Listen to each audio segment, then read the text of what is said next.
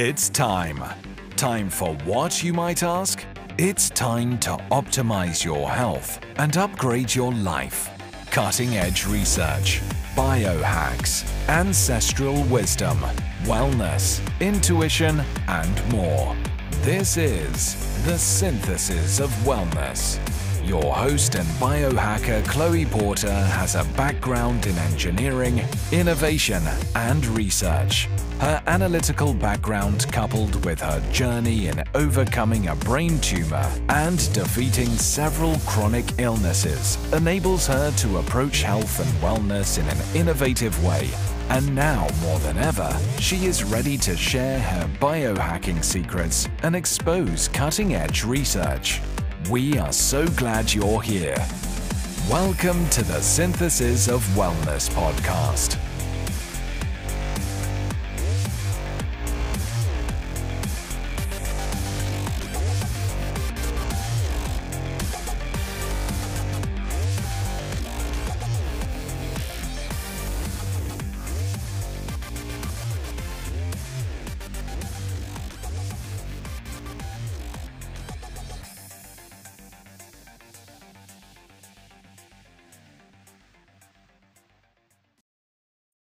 Hey guys, and welcome to another episode of the Synthesis of Wellness podcast.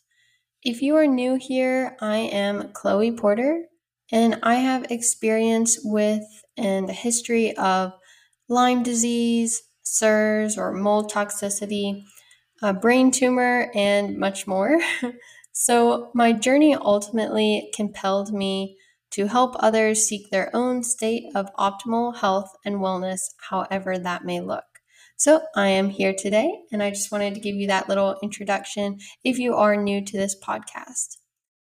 So I hope you not only find this podcast insightful and helpful, but also comforting and reassuring, as health struggles, as you know, can be very isolating and frustrating. So thank you all for tuning in, and without further ado, let's just jump right in. So today I wanted to talk about a few different topics. The first of which is information versus experience/personality or opinion. So as the host of the Synthesis of Wellness podcast and the personality behind this brand, I personally aim to provide you with as much health and wellness information and research as possible while giving you my personal experience or take on that information. And I hope to deliver all of this in a very harmonious way so that you can get the most out of it. However, lately, one thing that has come to my attention is instating unity between information and research and personality and experience. So when you choose to consume content via, a podcast or social media, video, YouTube, whatever it is, you are in a sense building a bond with the individual you are consuming the content from. You are trusting them to put their best foot forward. And maybe you're just a one-off listener, or maybe you're a repeat listener, or maybe you're a repeat content consumer of a certain person or doctor or researcher or influencer, whatever you want to call them. You're consuming their information. So you're building a bond. So with that said, as a researcher, podcast host, and more, I want to give you guys, my audience, as much useful and actionable information in the shortest time possible in order to maximize the benefit. I've never been one to endorse information fluff or even shove my personal opinion on my audience, which many creators, unfortunately and unintentionally, I would hope, might do. And I just don't see the benefit in that. I'm not here to give you this ride or die opinion. I'm here to give you information and then follow up that information with my own personal experience, maybe some inspiration, maybe some of my life story, let you follow along. That's my goal. So unfortunately, I feel like traction in this creator space sometimes comes from polarization and having these opinions. Meaning that if you aren't opinionated and controversial for the sake of being controversial, your information might get overlooked. Again, this is very unfortunate.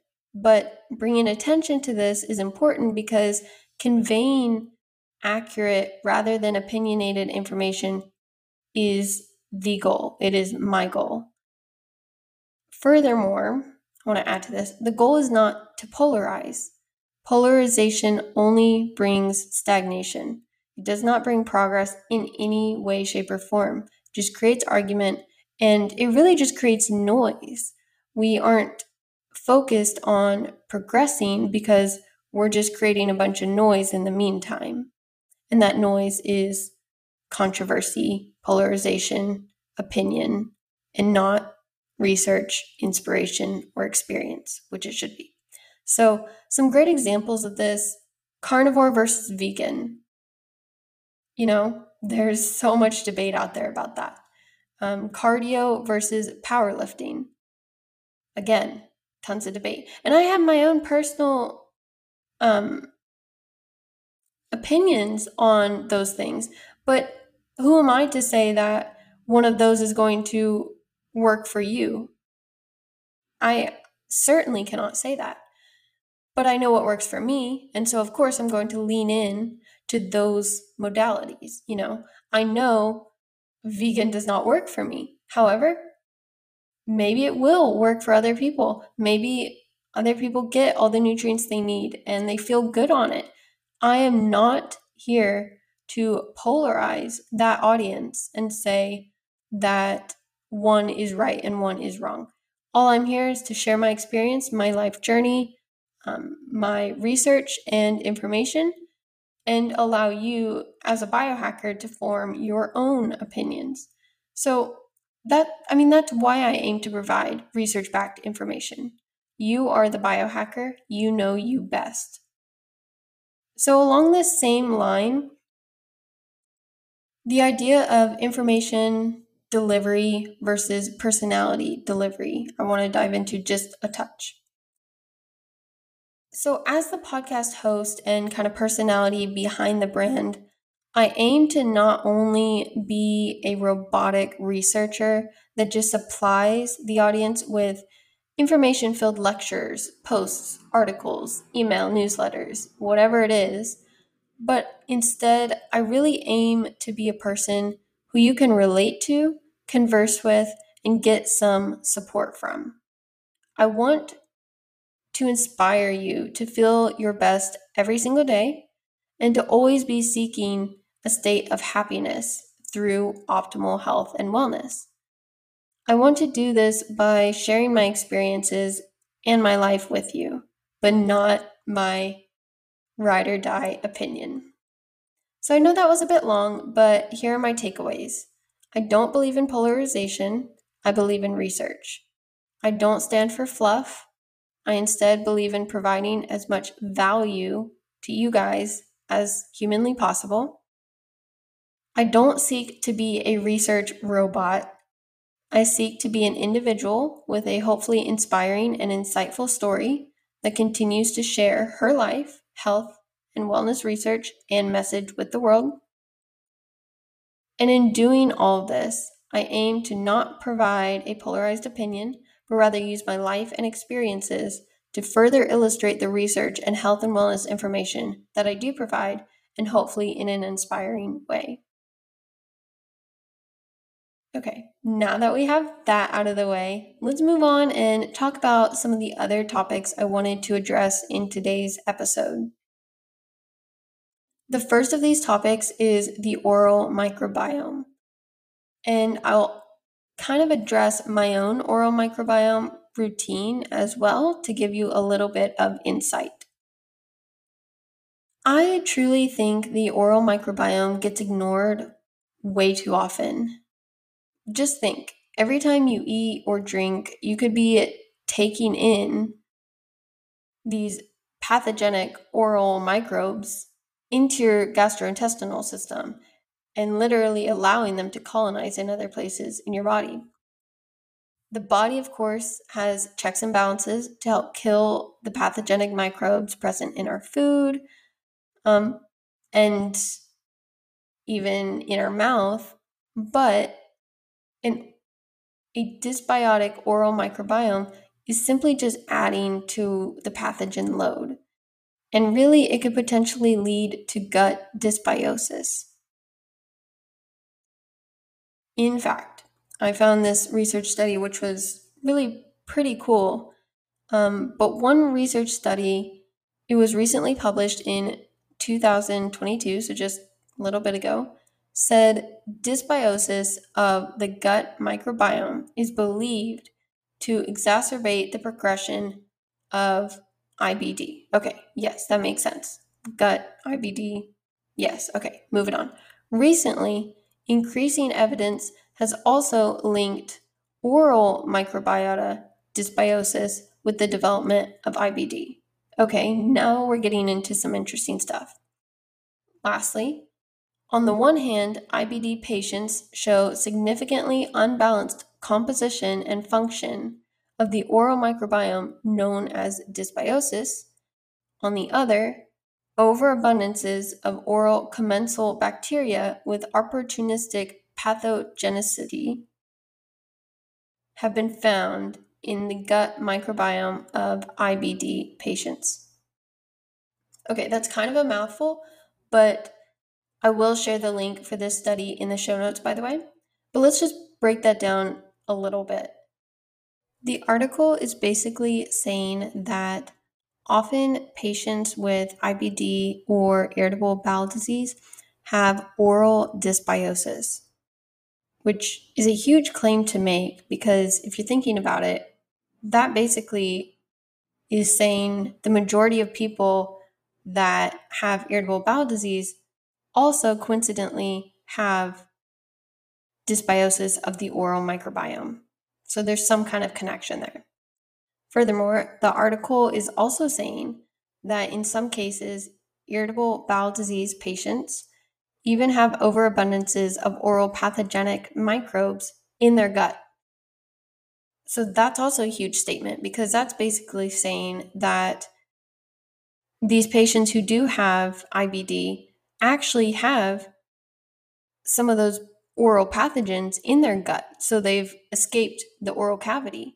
So that first statement, we were kind of associating oral dysbiosis with irritable bowel disease. But now we're specifically targeting the fact that these patients might even have these oral pathogenic microbes actually in their gut. So these oral microbes can escape the mouth or oral cavity and colonize elsewhere in the body. This is one of the main reasons why I always work with my dentist if I'm having an unusual gut flare up. So, what are some of the preventative ways, that work for me keeping my own oral microbiome balanced? Note that these are definitely not in any particular order. But let's go ahead and dive into some of the things that I do to just keep my oral microbiome healthy on a maintenance preventative level. First, I like using a silver nanoparticle gel. So, silver acts as an antimicrobial to kill many pathogenic microbes. And in one study in particular, silver gel was effective in preventing biofilm formation by Staphylococcus mutans, Staphylococcus salivarius, and a few others. But it literally was effective in preventing these biofilm formations. And a side note, biofilms are basically composed of these protective substances that allow bacteria to form little colonies that are somewhat shielded from environmental factors. So preventing biofilm formation is huge when it comes to preventing bacterial colonization and further dysbiosis in the mouth. Note that all three of these microbes that I mentioned above contribute to tooth decay and plaque formation, which is huge because the silver gel is effective in preventing the biofilm formation and therefore preventing the colonization of this bacteria, because the colonization of this bacteria can lead to tooth decay and plaque formation. So all that goes to say that silver gel could potentially help keep your teeth from decaying in the long term and even from plaques forming on them. Pretty cool stuff. So that's why I love silver gel in particular and do use it in my routine. I will also link the research study for that one in the show notes as well. Another thing I do is use a water pick. I really think this comes down to personal preference, but in my case, I floss and I use a water pick. I use my water pick first. This might be TMI, but if there's something, stuck in my teeth, I don't want to dig at it with floss and make my gums bleed. I've done that way too much in my life, especially after having braces. For some reason, when I got them off, I had this tiny little place in the back of my mouth that no matter what, food always got stuck, and it never was that way before I got braces. And working with my biological dentist now, he told me they kind of left some, I'm not sure what kind of cementy stuff it is, but they left some in my mouth, and it caused a lot of issues for a significant period of time.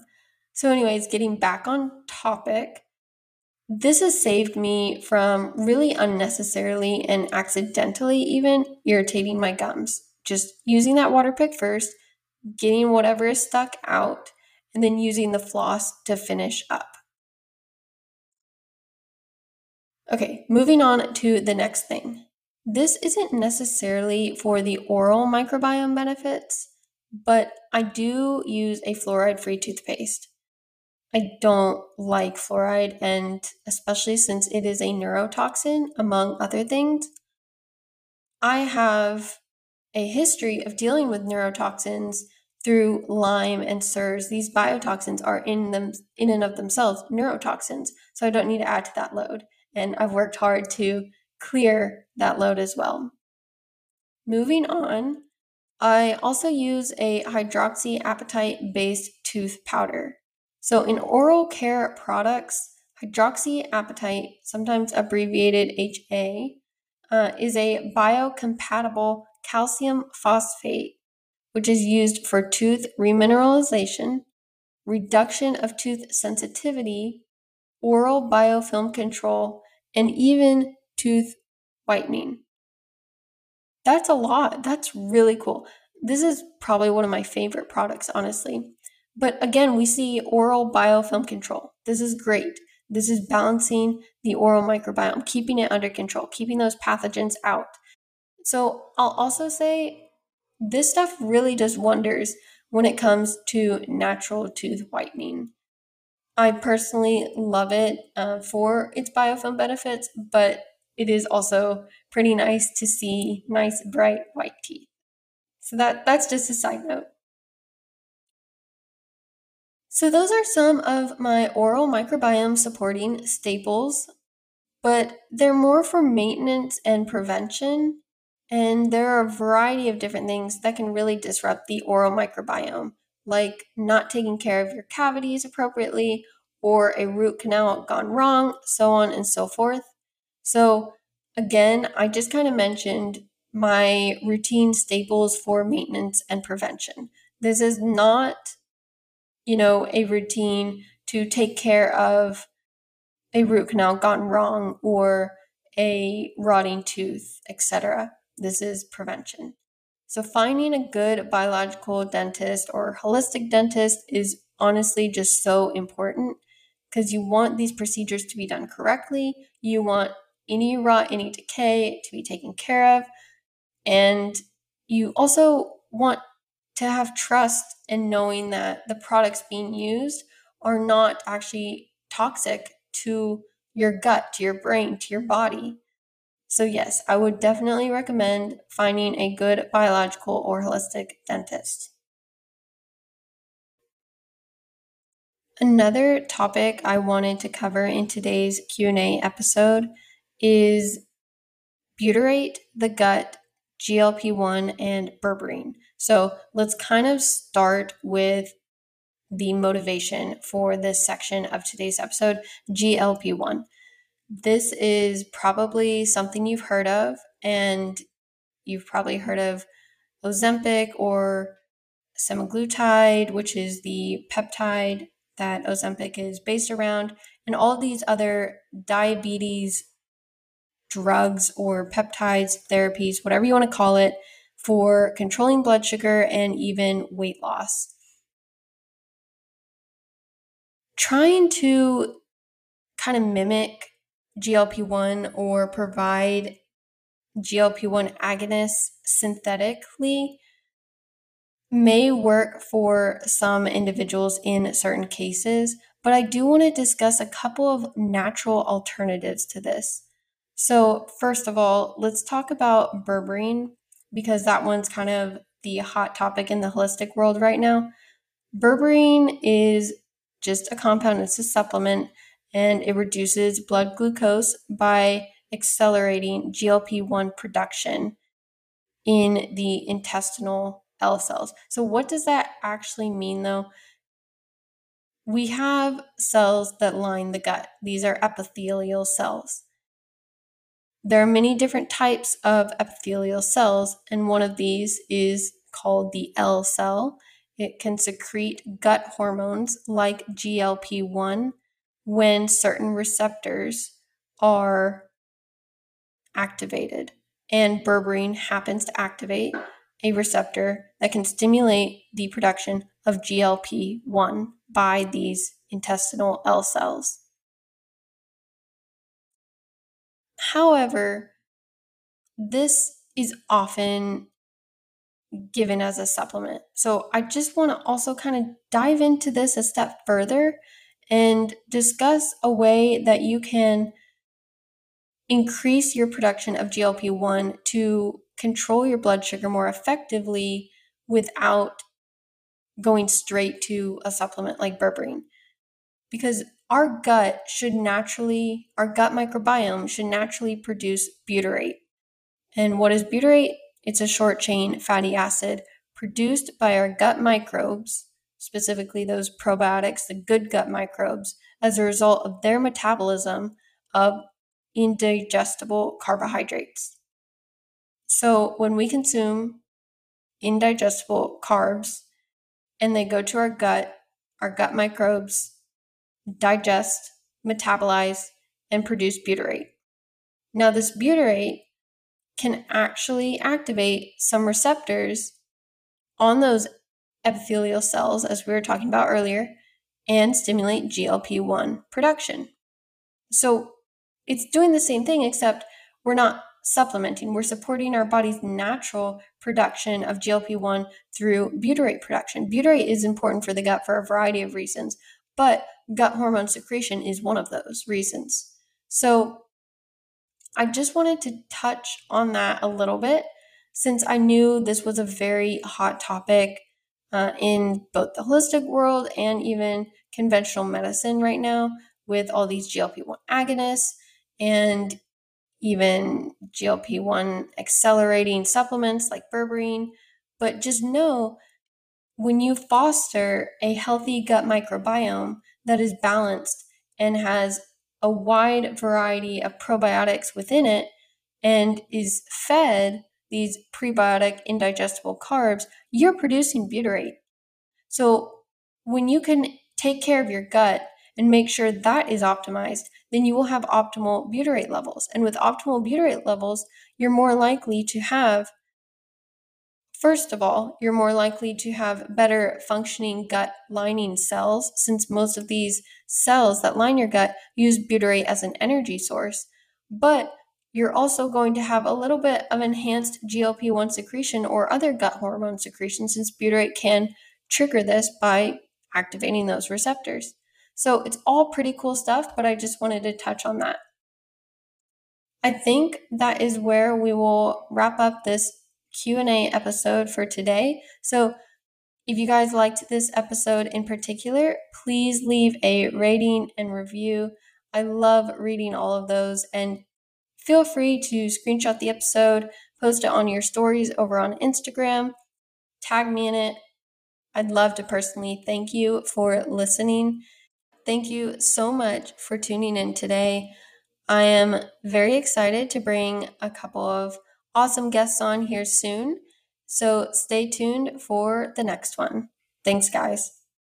The content provided by the Synthesis of Wellness LLC via its podcast and domain is for informational purposes only and should not be used as medical advice or as a replacement for medical care. The Synthesis of Wellness podcast, synthesisofwellness.com, the Synthesis of Wellness LLC, and Chloe Porter disclaim responsibility from adverse effects resulting from using the content provided. Please seek and consult a licensed physician for your health and medical needs. Furthermore, Chloe Porter and the Synthesis of Wellness podcast are not responsible for the opinions of guests featured on the podcast.